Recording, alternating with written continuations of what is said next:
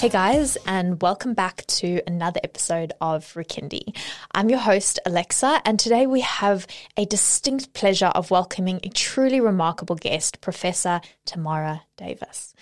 An accomplished astrophysicist, Tamara has dedicated her career to understanding the very fabric of the universe. She's currently a professor in the School of Mathematics and Physics at the University of Queensland and is known for her significant contribution to the field of cosmology, where she's won various awards and medals. Tamara's work has focused on investigating dark energy, the mysterious phenomenon causing the acceleration of the expansion of the universe. Her research is part of a global effort to make sense of the cosmos and the fundamental laws that govern it. So with all of that, thank you so much for joining us, Tamara, and welcome. Thank you so much for having me. So I just want to start off, what actually led you to studying astrophysics? And is it cosmologists? I'm sure you get this a lot. Is it cosmologists or astrophysicists? And what's the difference? So I go by cosmology is sort of, I guess, the subfield of astrophysics that I study. Astrophysics, I think, is sort of everything, and cosmology is the study of the universe as a whole. Yep. So you can say astrophysicist, cosmologist, whatever you like. And I got into it by basically, I don't know, even like I didn't sort of grow up saying I want to be an astrophysicist when I grow up. I was just sort of fell into it. I was always sort of curious about space travel and like the space shuttle programs and that kind of thing, and loved science fiction novels and those kinds of questions. And I was pretty good at maths and science and things at school. So that was a natural thing to study at university. And when it came to like end of my university degree and I had to choose what I wanted to do for my sort of honours project, where you sort of do research for a year, I had a choice between doing things like doing the computing that goes into the cochlear implants that you like hearing aids, or studying whether the expansion of the universe can be faster than the speed of light. And both looked fascinating, but I ended up going for the expansion of the universe one, and I guess the rest is history from there. Yeah, phenomenal, because it's just it's an endless amount of knowledge. I mean, I'm sure understanding hearing and the intricacies of our body is phenomenal as well, but you know, one of them just seems so vastly expansive. I mean, it's funny how the same training that you get for those in a physics degree applies to both of those different problems. Like they seem so spectacularly different, but the maths of using sort of mathematics to describe the real world applies in so many different situations, whether you're studying the vastness of the cosmos or you're making physics, using physics to make life better here on Earth. Yeah, wow. Okay. No, that makes sense. I think was it a lot of the physics stuff, I guess all technology really is physics, and our understanding of how to modify our environment in order to create all of this to make even that happen. Yeah, absolutely. We've got physics in basically everything we do, from the food we eat to the technology that we use. Even so, when I was doing my undergraduate degree, one of the ways that I made money, I was working in a factory that did steel manufacturing, and they ended up getting me to try and improve the processes, like the order in which they made things, to keep the cost down and make sure that there were no sort of limiting factors in the pipeline. And just using my physics, maths and things, I was able to improve their profit margin that way by just improving their processes. And so those optimizing things using equations actually applies in many, many different situations. Yeah, wow. And so I know that you specialize in dark energy and dark matter. So what are they? And yeah, let's begin with that. Okay, so turns out that most of the stuff that we know in the universe, the stuff that makes up you and I, the light we see, all of that, makes up only maybe 5% of what we think the entire universe is made of.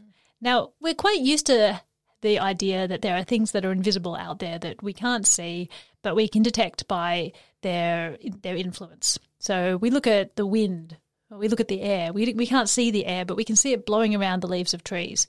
So we're like, something is, there's something there that's invisible, but we can tell it's there because the leaves of the trees are moving. And it's surprising that if you think back just a couple of 100 years, we didn't actually know what air was made of.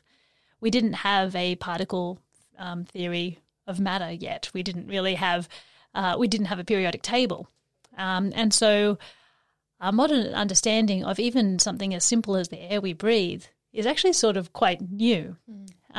So when we look out at the universe, people were looking at how galaxies move and how galaxies spin. And as early as the 1930s, people noticed that they're sort of moving and spinning too quickly. So we know how much gravity that you need, how much force you need to keep something in orbit. So if you have the sun and our planets are going around the sun, the faster they go, the stronger the gravity has to be. So the bigger the sun would have to be, like the more massive it would have to be if the planets were going faster. So if you just measure how fast something is going at a particular distance, you can measure the weight, the mass of the thing that's at the center. Yep.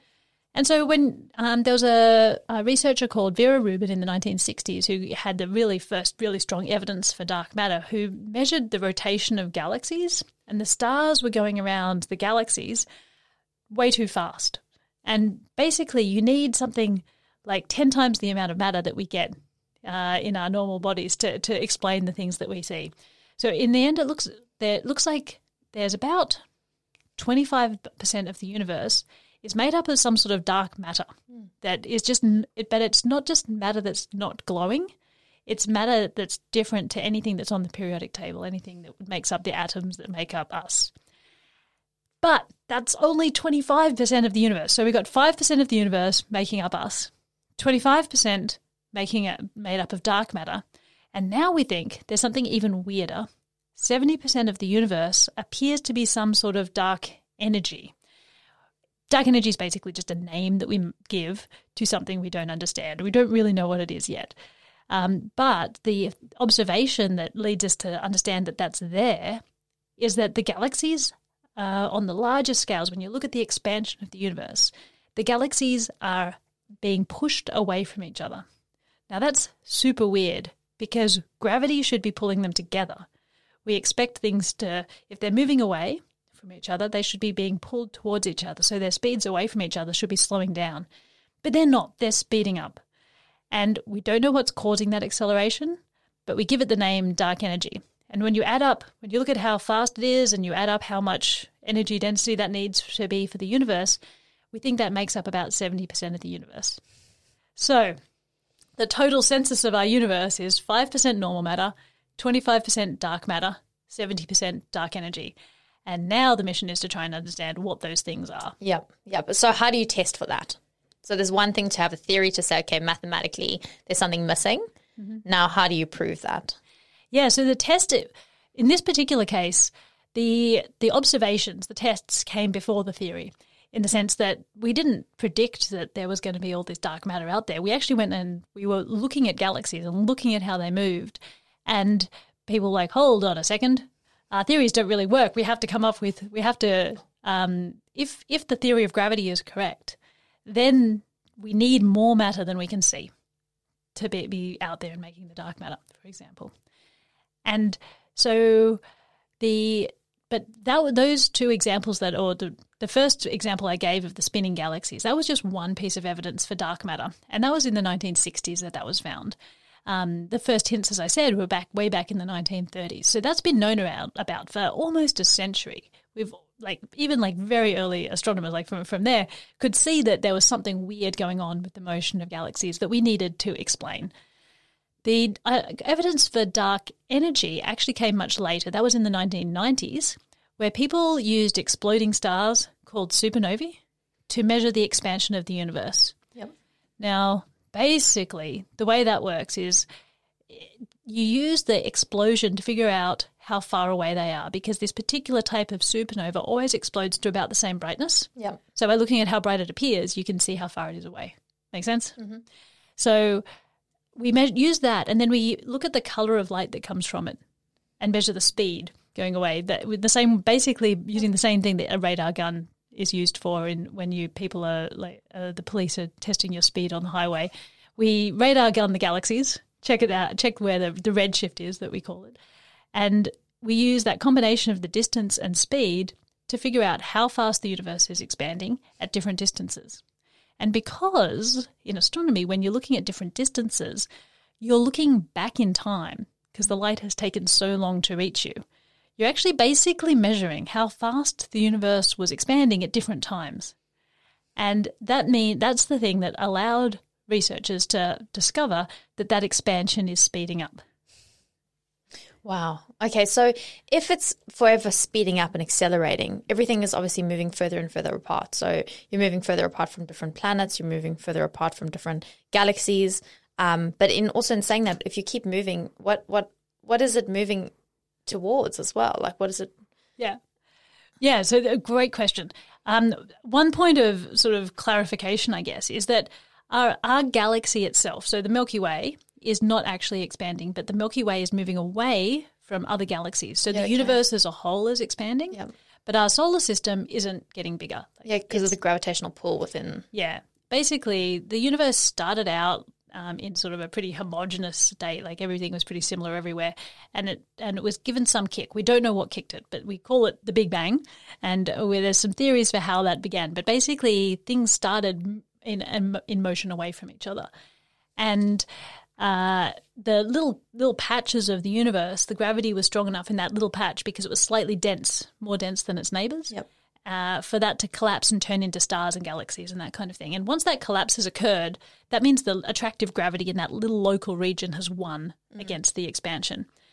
But that little patch is moving away from other patches. And so all the little patches moving away from each other are all the galaxies moving away from each other. And that's the sort of scale at which the expansion occurs. So no expansion on the scale of our solar system, no expansion on the scale of our galaxy, but each of the galaxies moving away from each other. That's where you get the expansion. Yeah, okay. And I think to measure it, wasn't it that you were looking at the cosmic wavelengths from the actual original Big Bang? So you were measuring. So you can see the light. Yeah, we can actually. One of when people discovered that the universe was expanding by measuring how that basically as soon as we saw that these galaxies existed, as soon as we realized that these spiral things that people were seeing in the sky were full galaxies full of billions of stars, as opposed to little spiral gas nebulae that might have been nearby. As soon as we realized that those galaxies were actually galaxies, people measured the speed and discovered that the vast majority of galaxies are moving away from us. Apart from a couple of really nearby ones that have been trapped by our gravity, every galaxy is moving away from us. And that was the discovery of the expansion of the universe. Now, there was a bit of a debate at the time. If everything's expanding now, it means it was closer together in the past, right? All the galaxies are moving away from each other, but if you reverse the movie, they have to have been closer together in the past. How far can you reverse that movie? Does it go all the way till all galaxies were crashed into each other? Did we start from like a super hot, dense state if you put all that stuff together? And there was a debate between the theory of a Big Bang, that there was a really hot, dense early beginning that everything expanded from, and something called the steady state theory, where people were like, no, it's just been expanding forever, and you just actually have to add matter into the universe everywhere all the time to keep the density the same. So you can't add, because isn't that you can't add something that never existed before? Yeah, you would think so, but at the time, the idea that the universe had a beginning that, from the scientific perspective, was new, and people had a doubt about that because for a long time they hadn't actually seen, or for a long time they'd observed stars and seen that the stars were pretty much static in the sky. They weren't moving away from each other, but that was because we had a really local view. We were just looking at our galaxy and the nearby stars that weren't actually expanding, like they're not moving away from each other. And so that was new, and people had to come to grips with it. But people didn't want to just take for granted that there was a Big Bang, that the universe had a beginning, just because we can see the expansion. They wanted more proof. And this comes into the question that you're asking about the light from the early universe. Yep. And what the clincher was that proved that there really was a Big Bang is that we can actually see the light from way back in time, when the universe was so hot and dense that if you had been living back then, it would have been like living inside a star, but a star that went everywhere in all directions. And as the universe expanded, it got to a point where at that time, like, light couldn't really travel very far because it was so dense that it would just like bounce around all over the place. Yep. But as the universe expanded and it became a bit less dense, light was able to travel freely. And that light has travelled since that time, and it's travelling in all directions all over the universe. And that light some of that light from a particular sort of sphere around us is just now reaching us. So it's traveled basically from almost the beginning of the universe until now. And we can see it in our telescopes. And that's called the cosmic microwave background. And the cosmic microwave background, or the CMB, is the evidence, really strong evidence that the Big Bang happened, because we can actually see the light from it, basically. Yeah, wow. And this is a slight different diverge quickly. Is just, so with photons, right, wavelengths, do they not age?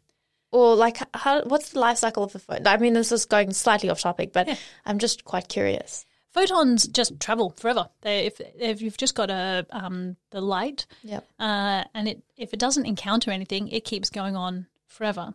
Same as normal particles and things, which is a bit counterintuitive. If you have something in motion, you actually have to have a force to stop it. Now, that's a bit counterintuitive because we usually deal with things with friction. So if I'm pushing a box along the floor, it's going to stop unless I keep pushing it. Yeah. But it stops because of the force of friction slowing it down. Whereas, so the natural state of things, if something is in motion, it'll just continue going straight unless you have some force to stop it. And so same as photons, they'll keep going. But the thing that happens to them in the expanding universe is that as the universe expands, the photon's wavelengths get stretched. Basically, when you measure a photon from a perspective of something that's moving away from it, then it gets redshifted. Its wavelength goes from the blue towards the red. And that means that light that was emitted, sort of looking in the optical wavelengths, will end up in the infrared wavelengths and then later at radio wavelengths. Like the light gets stretched to longer and longer wavelengths over time. Which is why the cosmic microwave background is microwave. It's in microwave wavelengths. It was emitted in optical wavelengths. So it would have been like, if you lived back then, it really would have been looking like the surface of the sun in all directions of the sky. But we don't see that, and this radiation is all around us now still, but it's in microwave, so we don't see it with our eyes. But we can detect it with our telescopes. That's so cool. Yeah. And apparently, isn't like the white, when you turn on the radio, that friction is the sound of the universe or something? Some of it is, yeah. So if microwaves, the wavelength of those CMB photons, some of it goes into some of the radio bands and the TV bands. So on old analog televisions that had like the antennae sticking out the top and things, when you saw some of that black and white static type of stuff in the background, some of that fuzz was actual signal, which was the noise from the light that was coming from the Big Bang itself. So you may not have actually realized that you were watching the Big Bang when you were doing that. And yeah, some of the static in the radio bands, and you would have that as well. Yeah, that's pretty incredible. And I heard that the first time, I was like, no way, this is crazy. Because I don't think many people know about that. No, how do you know? The radio telescopes that we use and things, they're basically big antennae. They do use the same technology that you use for radios that you listen to.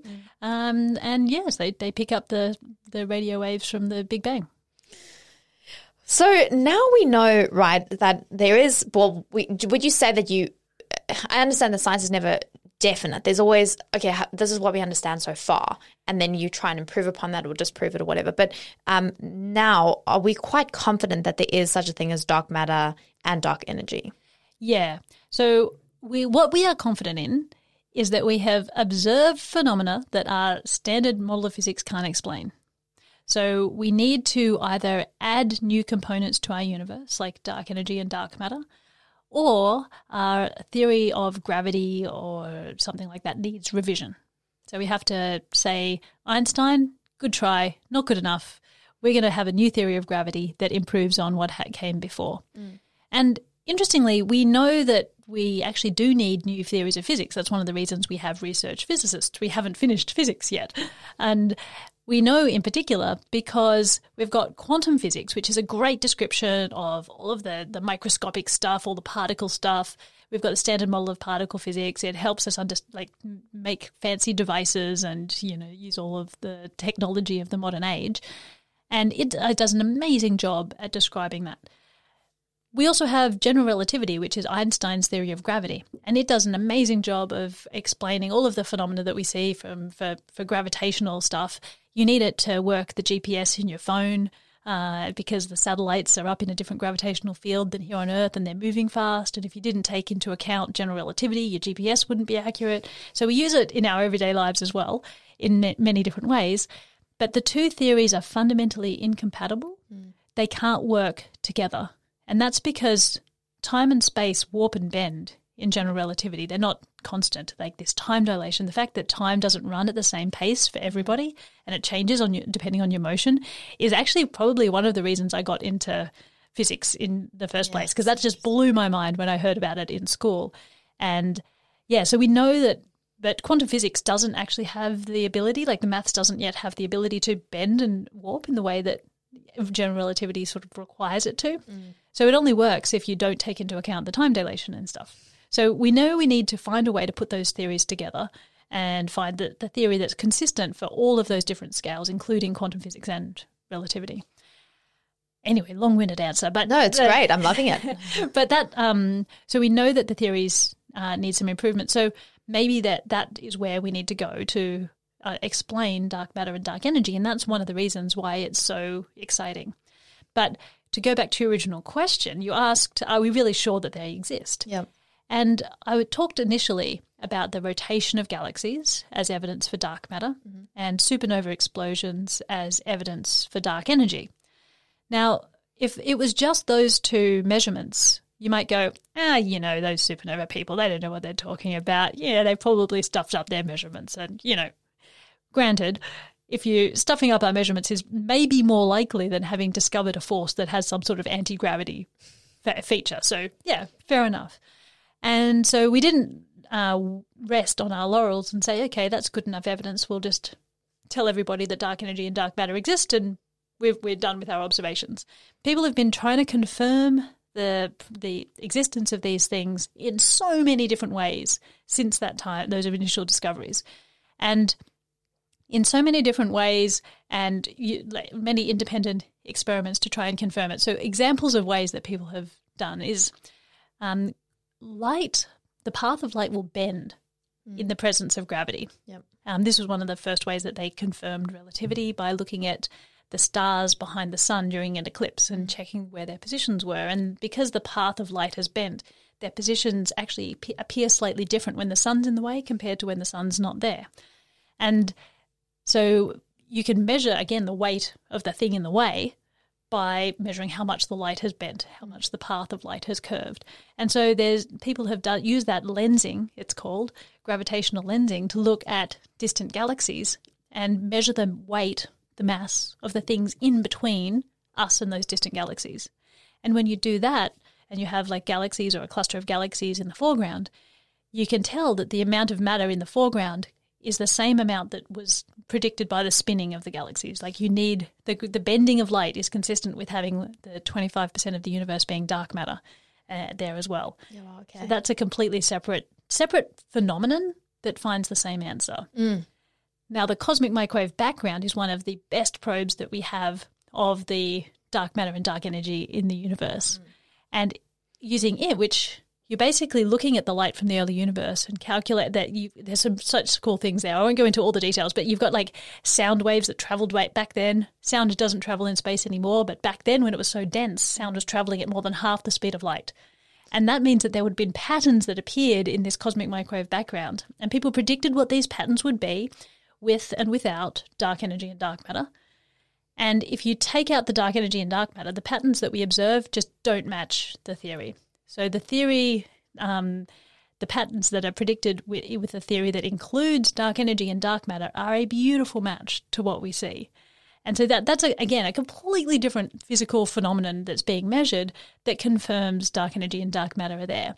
And I could go on and on. There's like a whole heap of different measurements that people have now made that confirm that dark energy and dark matter are there in the proportions that we have sort of approximately thought from the first place. And so the thing that we're sure about is there is something out there that needs to be explained. We don't know what the explanation is yet, and we're trying to measure the properties of them more precisely so we can direct the theorists as to say, this is what you need to explain. Come on, get your acting gear. But yeah, that's where we stand. So what are your alternate theories that would other scientists are saying, no, these are alternate theories that are highly probable as well? So alternate theories include that there are extra particles. So the leading candidate for dark matter is something called, that there is some sort of extra particle out there that just isn't part of our standard model of particle physics. Now, there's something called a WIMP, a weakly interacting massive particle. Actually, in the 90s and early 2000s, there was a bit of a battle going on between the machos and the WIMPs. Because the machos are massive compact halo objects, which basically means black holes. So maybe the extra mass is coming in the form of black holes.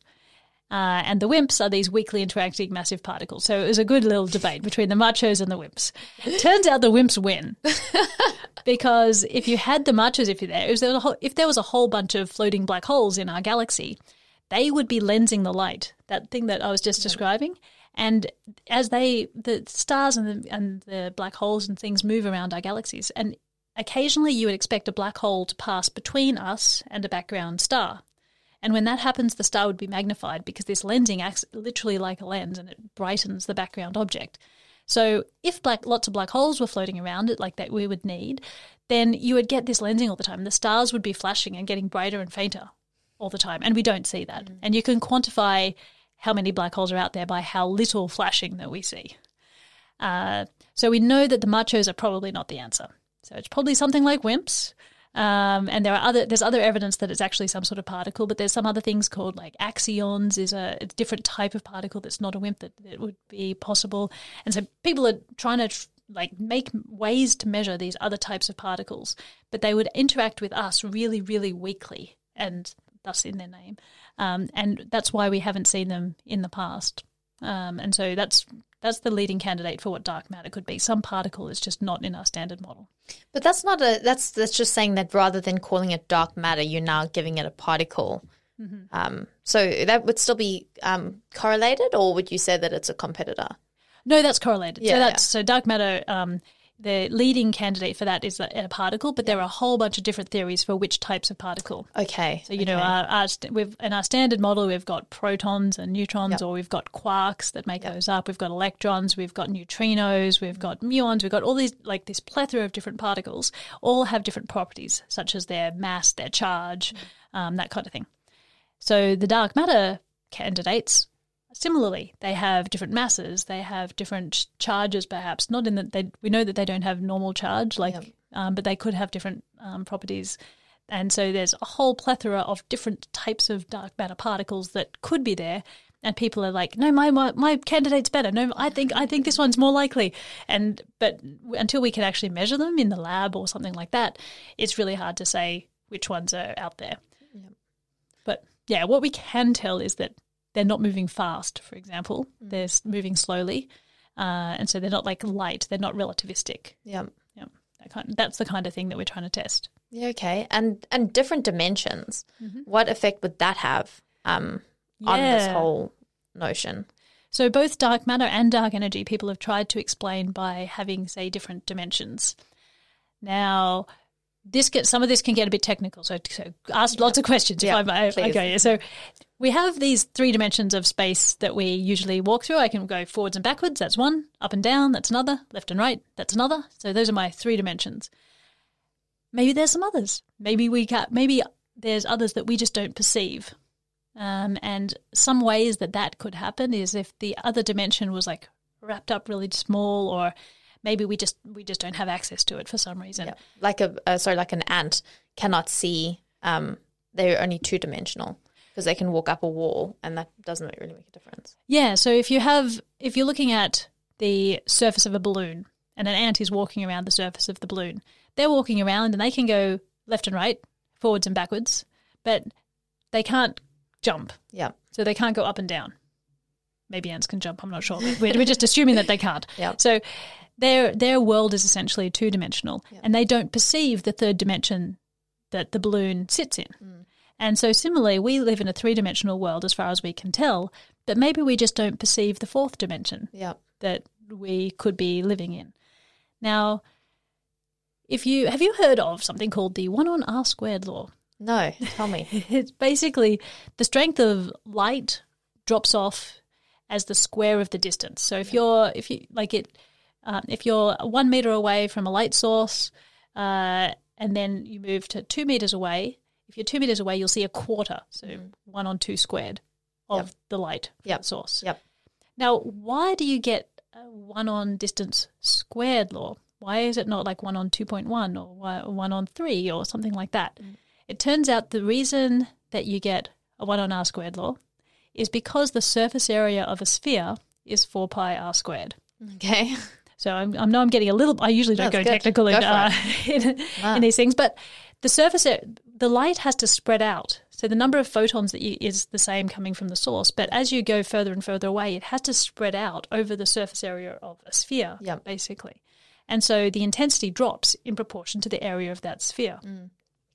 If we were living on a 2-dimensional world, it wouldn't have to cover a sphere. It would only have to cover a circle. And the circumference of a circle is not r squared in it. It has a 2 pi r. And so it would only drop off as a 1 on r law, so it would only drop off in proportion to the distance.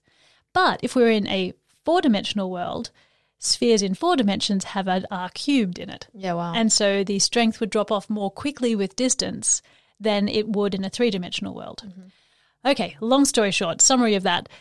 Depending on how many dimensions your universe has determines how much the light would drop off at different distances, and similarly how much the force would drop off with different distances. And so the more dimensions you have, the more quickly the force drops off, and and that could be one of the reasons why gravity isn't as strong as we expect on really large scales. Yeah, okay. So that would lead that we are in a multidimensional, more multidimensional than 3 or 4. Like there could be. Yeah, some people have proposed that as a solution for dark energy, for example. Yeah. That we see this apparent acceleration because we haven't taken into account the extra dimensions that gravity sees that we don't. Okay. It's not necessarily the leading theory and we're trying to measure this more and more precisely. The leading theory is probably that the vacuum itself has some energy in it. But these theories with extra dimensions, those are the kinds of places that theorists are going to try and explain these weird things that we see. Would you also then say, look, taking dark matter and dark energy aside, would you say that we are living, it's highly probable that there is more dimensions than we can perceive? Is there like a particle that pops in and out of our dimensional realm? So that's actually, there's sort of 2 questions in there. So the first one, not the particle, do we live in extra dimensions? Really difficult one. Yeah. Some of the leading theories that try and combine gravity and quantum physics are higher dimensional theories. So string theory is a famous one, and it has 10 or 11 dimensions, depending on who you talk to. And in fact, a really cool thing is that people have shown that the 10 and 11 dimensional theories are actually identical. So if you have a takeaway from that is that the number of dimensions actually is not defined precisely. Wow. Sounds crazy. So so it's very, very difficult to translate some of that maths into real world sometimes. Yeah. Anyway, if string theory is right, yes, there are some extra dimensions that are either wrapped up, so you can't actually. So it would be like an ant walking along a string, where you could potentially do a loop around the string, twirling like a bead on a string, and you could get back to where you started from almost instantly, and not feel like you've actually moved along the string. So you could have these little wrapped up extra dimensions. We don't know whether that's true. It's sort of it varies in popularity between different groups whether the string theory is right or not. But those are exactly the kind of things that we're trying to test. Yeah. Wow. And then I think this is also a slight divergence as well. Then there's also the multiverse where there's multiple realities all simultaneously branching off. Mm-hmm. Yeah. But would that be an entirely different school? You couldn't really... Yeah, so in addition to multiple dimensions, extra dimensions, there could be a multiverse. And some of that arises because of quantum physics again, and some of the weird things that happen in quantum physics. Yeah. It's a bit of a probabilistic theory, so you can't tell where a particle definitely is. It doesn't have a definite position. There's some randomness to where it actually is going to be. So you can say with some probability it's going to be here, and with some probability it's going to be over there. And usually that probability is like relatively sharply peaked. So it's going to be somewhere around this area here. Yep. But you're never quite sure. And the process of measuring it gives you a definite location for it. Yep. But until you measure it, you can't predict exactly where it's going to be. Now, that process of measurement, some people have proposed or interpreted the maths of quantum physics to say that when a measurement happens, that universe bifurcates from your other universe, and that becomes one realization, but actually every possible measurement did happen. And each of those different measurements spawned a different universe. Now, a lot of physicists find that theory to be quite wasteful, having a universe for every particle interaction. So basically it seems a little bit unnecessary. And there's also a whole bunch of questions that come about agency. Like, does it have to be, a conscious observer or anything like that? Or is it just any particle bouncing into another particle constitutes a measurement? That's infinite then. That's almost infinite. I mean, you can't even comprehend how many that would split into. Exactly. So that's like one of the multiverse concepts. Yeah, it's pretty crazy out there. But then this is where I go in the very beginning. I was like, this is such an expansive topic because no matter where you look, it's expansive. As in, okay, let's say we're in this dimension, or we've got the dimensions that we're aware of, and we're also looking at this universe as just this universe. It's still expanding, and it's expanding into what? Like, what is it? What is it expanding into? Yeah, we never actually got into that. You asked that before, and I forgot to answer it. So, what's it expanding into? So, we don't necessarily think that there's like an edge to it.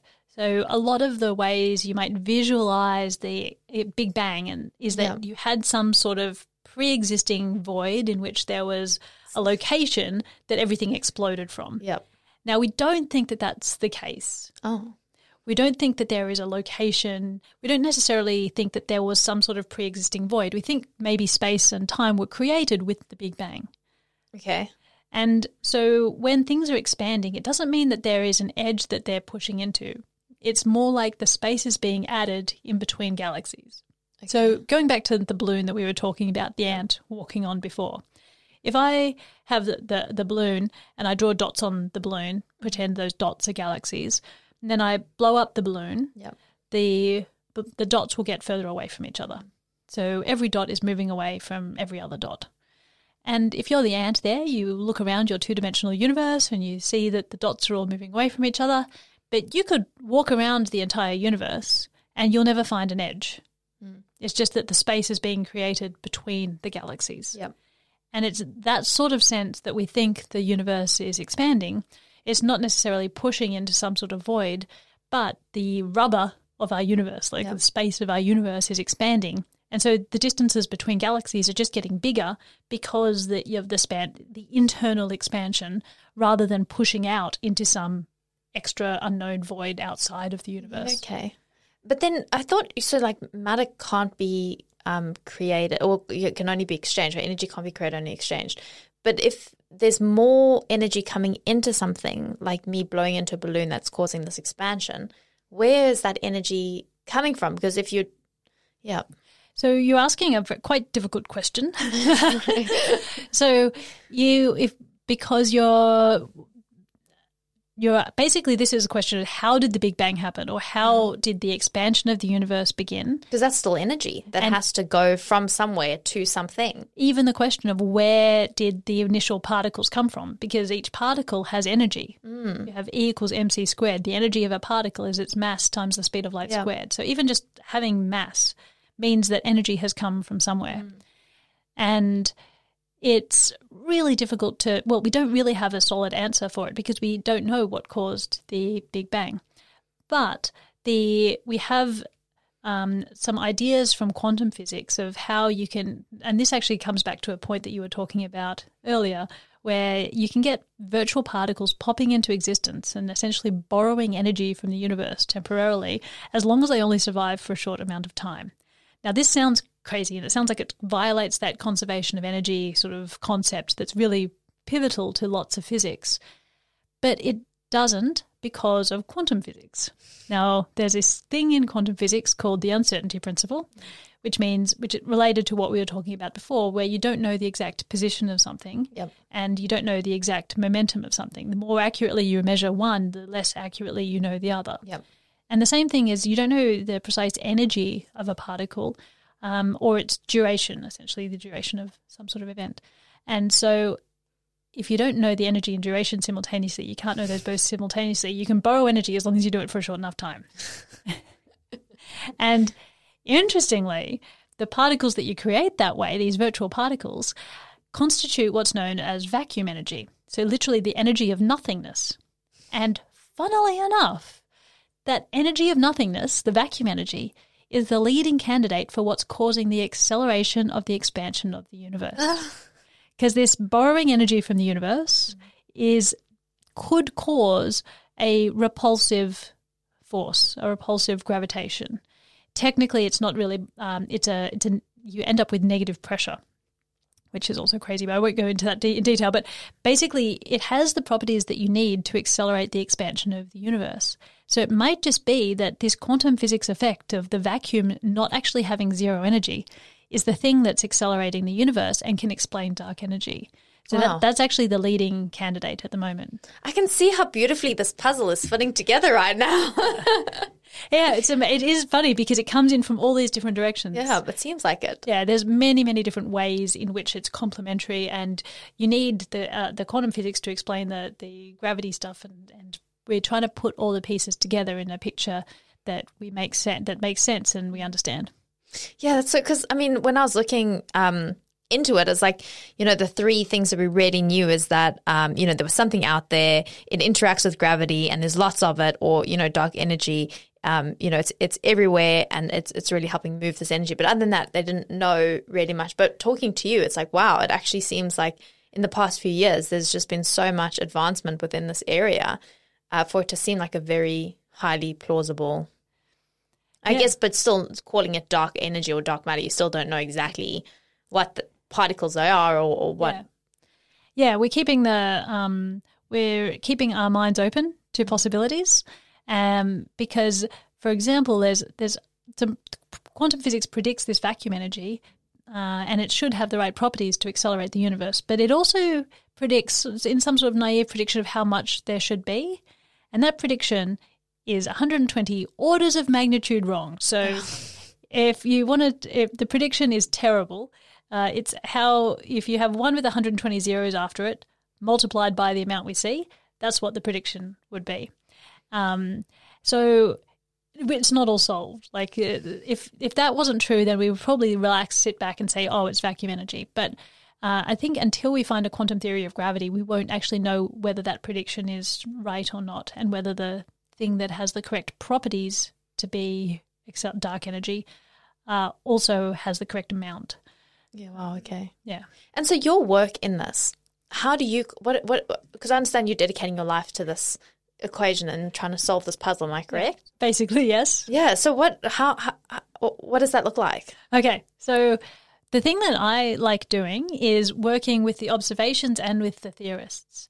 So I like taking the predictions that the theorists have made for what these could be and translating those into observational tests that we can then go out and poke the universe and say, the theorists say that this should be true. Is it actually true?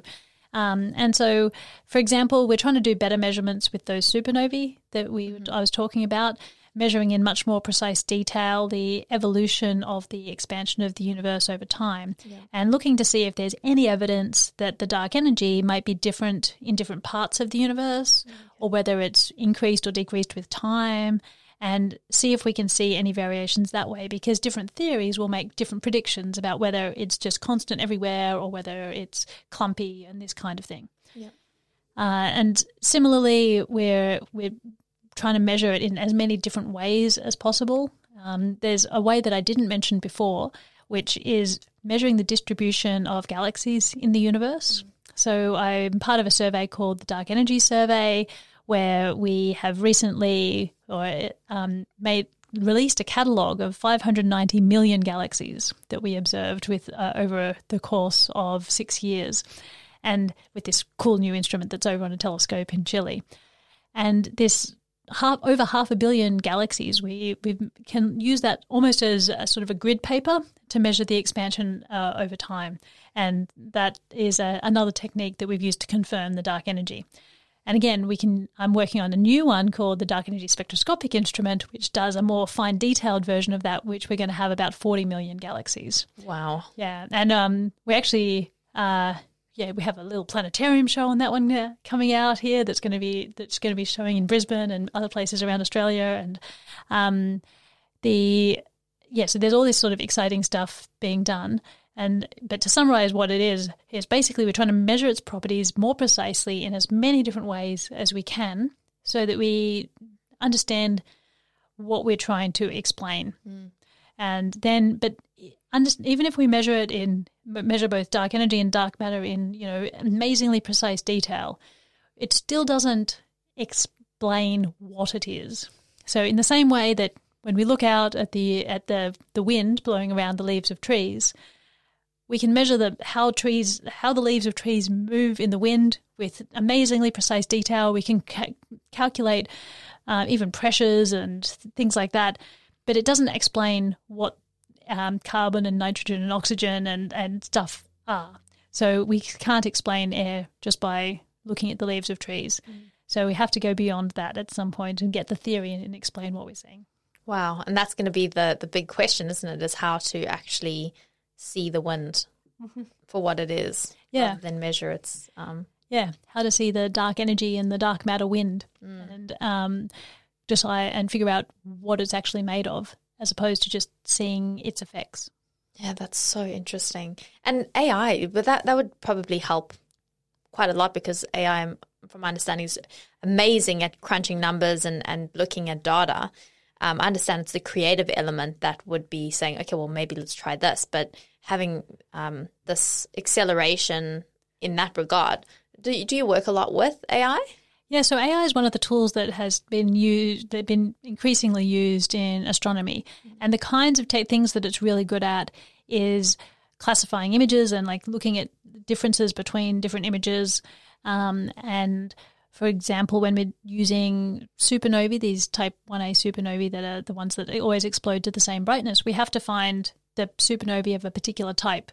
So we have to compare both their light curves of how they brighten and fade, and the spectra, their colours, to figure out what type of supernova it is, so to decide whether we can use it for this analysis. And we use machine learning to train classifiers to say, if you see this kind of pattern, then that means it's the kind of supernova we're looking for, and if you see a different pattern, it's this other kind, and that kind of thing. So those are the sort of spaces where AI is being used in astrophysics. Wow, and I can see how that could speed up the process so much more than having a person having to analyze each, because it could do it so quickly. Yeah. You got to always be aware of the biases in your training samples and things, and make sure that what you're teaching the AI is accurate, because it's only as good as the data that you give it. And so you've got to be really careful to not blindly trust the results just because, it's a computer, it tells me what's right. Because there's all sorts of pitfalls that you can fall into, and we find most of those pitfalls and have to be very alert to them. And so it's very much an exchange process between human and AI to figure out the best solutions to things, which is true of any machine learning type of analyses. Yeah, for sure. And when you're looking at this, all of these galaxies and everything, I'm sure it definitely makes your mind wonder. I mean, we can't be alone, or else it's an awful waste of space. It's so expansive. I mean, so going into that, what are your thoughts on life on other planets, and even intelligent life on other planets? Yeah, I mean, as you say, it would be an awful waste of space. There are hundreds of billions of stars in our galaxy alone. Our observations of extrasolar planets, so planets that orbit other stars, indicate that there is probably a solar system around every single star out there, basically. So we're now able to see that, and there's so many planets. A lot of them aren't Earth-like, but we don't always expect life to be just the kind of life as we know it either. So you could get some weird life on other types of planets that are either much hotter, much colder, different type of things.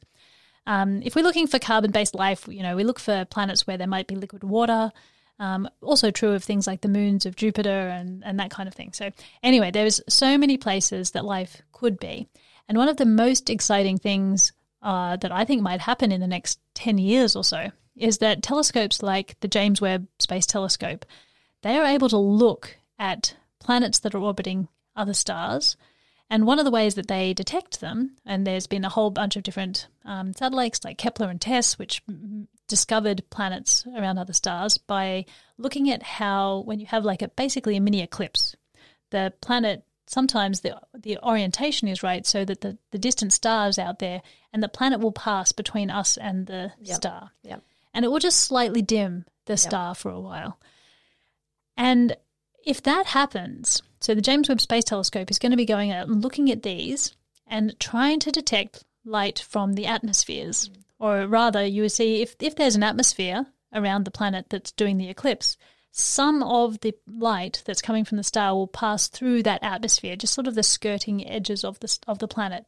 And by what wavelengths of light the atmosphere absorbs, we can tell what the atmosphere is made of. Yep. So we are now at the point where we're legitimately going out and trying to measure what the atmospheres of distant planets are made of. And if you think about what would people see if they looked at Earth, they would find something really weird. The thing that is really weird on Earth is there's a lot of free oxygen out there, O2, floating around, the stuff that's made by plants, right? And you don't really get O2 floating around unless there's something creating it, because it's a very unstable molecule. Yeah. It will burn, it will rust. Basically, it's a very reactive molecule. So if there's any of it out there, processes will use it up. And so in order to have free oxygen floating around, you have to have something generating it. Here on Earth, that's life. So what people are going to be looking for are biomarkers, or parts of the atmosphere that indicates that there's some sort of biology there, some sort of thing making these unstable elements. Yeah. And that's I think really one of the most exciting things that might come out of things like the James Webb Space Telescope. Is specifically looking at oxygenated planets. Yeah, so oxygen is not the easiest molecule to look for, so they won't be looking for that molecule necessarily specifically, but they're looking for similar things that we think are generated by life that might be in the observable range. Yeah, that's so interesting, because I hear you in saying that, and that would be a lot easier to filter through many other planets, and I also understand the thought that life can form in any way. Like maybe there's aliens out there that find oxygen completely repulsive and they would never survive if there was an inch of it on their planet. Mm-hmm. But then I guess that makes it a lot more difficult to discover what we already know can quantify intelligent life and how easy it is to... Yeah. If you look at early Earth, there wasn't significant floating oxygen around. That was, if you look at the cyanobacteria and things that were on the early forms of life that were on Earth, they're actually responsible for oxygenating our atmosphere and allowing the higher, if you like that term, forms of life to emerge that were able to use that oxygen as a fuel source. Yep. And so in some ways that early life on Earth poisoned its own atmosphere and sort of led to, not its demise, but it led to other stuff growing up. But there are organisms even on Earth that don't use oxygen as fuel, obviously, and having a really oxygenated atmosphere is not actually good for them. And some of those things are the things that were responsible for making the oxygen atmosphere in the first place. So maybe we have a little lesson to learn about our life's impact on the planet, and it's self-detrimental sometimes. Yeah, and then you're looking at Mars as well, and I understand with our expansion there, and once again becoming multiplanetary species, which seems to be the next trajectory when you're looking at us starting from, like, let's say one continent expanding into other continents, expanding into other planets and so on. That's a very interesting conversation as well, because of there could be potentially life on Mars, and if it's the same as life on Earth. Yeah, there's some indications that Mars used to have liquid water on the surface. We're very confident now. It probably was warmer. It had a more clement atmosphere than Earth in the very early days of the solar system. So there is actually a chance that life started on Mars and was transferred to Earth in an asteroid or something like that after some sort of impact on Mars. And so there is a chance that we're all Martians Yeah. if we go back to our deepest ancestors. And that's a whole conversation in itself. But you also asked about intelligent life before, and this is actually this idea that, we're going to expand to other planets relatively soon. We're going to do that in the next couple of decades. Yeah. And that's only really 100 years after we've managed to build radio telescopes and to after we figured out flight in general. Like, it's barely any time in the scheme of things. So if an intelligent species pops up, you think that their expansion into their solar system, into the wider galaxy, should be inevitable in not too long a time. Yeah. But if you look out at the stars in our galaxy, the average age of a star is actually 2 billion years older than our sun. So other stars would have had 2 billion extra years for life to evolve, to spread, compared to ours. Now, that you might expect only planets would evolve a little bit later and stuff, things like that. So there's reasons, but there's a question called the Fermi paradox, which is if life exists out there, why haven't we seen it? Yeah. Where are they? Exactly. Now, some people claim, obviously, that we have seen life from other planets, but I think most of those are pretty dubious claims. But there is various explanations for this. But the fact that we haven't seen really obvious evidence for just civilizations spread around our galaxy is possibly an indication of the fact that life evolving to intelligence, at least, might be very rare. And if it does evolve into intelligence, it could be a warning sign that, maybe once it involves intelligence, the same technology that you need to launch off a planet is the technology that was needed to make intercontinental ballistic missiles. Yep. So there's the risk that intelligence destroys itself. Yep. So we have to be aware of all of those things and potentially take that as a lesson. Yep. No, actually, on that, I had two very interesting conversations. One with the life on Mars, which is why I mentioned it, was with Professor Avi Loeb, the Harvard professor of black holes, and he was the first one to say, actually, I don't think the first one anyone, but the first one that I had come across that was like, no, we probably are Martians. And I was like, what? That's so interesting. And in terms of life, he was saying when you're looking at that meteor that came past, meteor, yeah, and he was saying that actually could have potentially been a spaceship based on the trajectory. But that's a whole different conversation. And guys, highly recommend checking it out. It's such an interesting chat. But then the second one, was weapons of mass destruction, and it makes me want to cry sometimes. And I spoke to Margaret Kossel, who wrote a book for NATO on this exact topic, and you just see how close are we to wiping ourselves out. And this also branched off in a whole different thought, but it's like, well, would AI also be our natural progression? Like, if we have started off creating things to help make our environment better, and then we keep creating them, would that not be that we would create intelligence? But then you think, well, then AI would never die because it never ages because it's artificial. Then is that actually closer to the universe than we are because it's, this like non-judgmental, it's just this thing that... Yeah, well, there's the speculation that people have been looking for intelligent life from other planets by looking for radio waves that they might be emitting. And that was based on the technology that we're using ourselves. We transmit radio waves all over our planet, and we're just accidentally spilling radio waves out into space. But there's no guarantee that an alien civilization would be using that same technology. And indeed, if they had evolved to a point where they had transferred their brains into computers, like say people have speculated that we might be able to do. So their consciousnesses are now just microchip, like they're in a computer.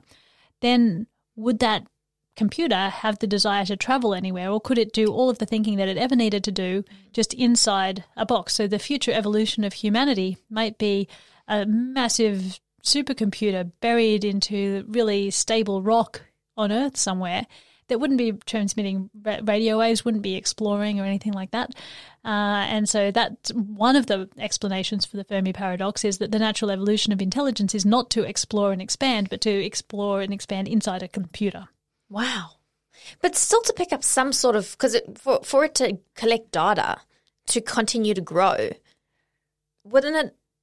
You'd think that we would want to keep collecting data. Yeah. And maybe and you could also have relays going back to some sort of computer. You may have spaceships launching with computers inside them that have all of the intelligences that are traveling to wherever they're going.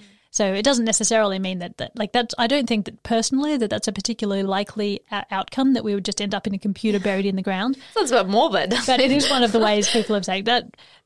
My other fun explanation for the Fermi paradox, for the reason that we haven't seen intelligent life, is that as soon as life in the galaxy does see someone sort of growing and is spawning technology and the ability to launch and stuff, they turn it into a zoo. Yeah, like a cosmic zoo. So we're in a zoo right now. So we could be sitting in a little cosmic zoo called Earth, and the aliens are out there in their spaceships looking down and look at them and go, "Oh, look at this! Isn't that cute? They're trying to do quantum physics." Well done, guys. Well done. Yeah. Don't blow yourselves up. Yeah, exactly.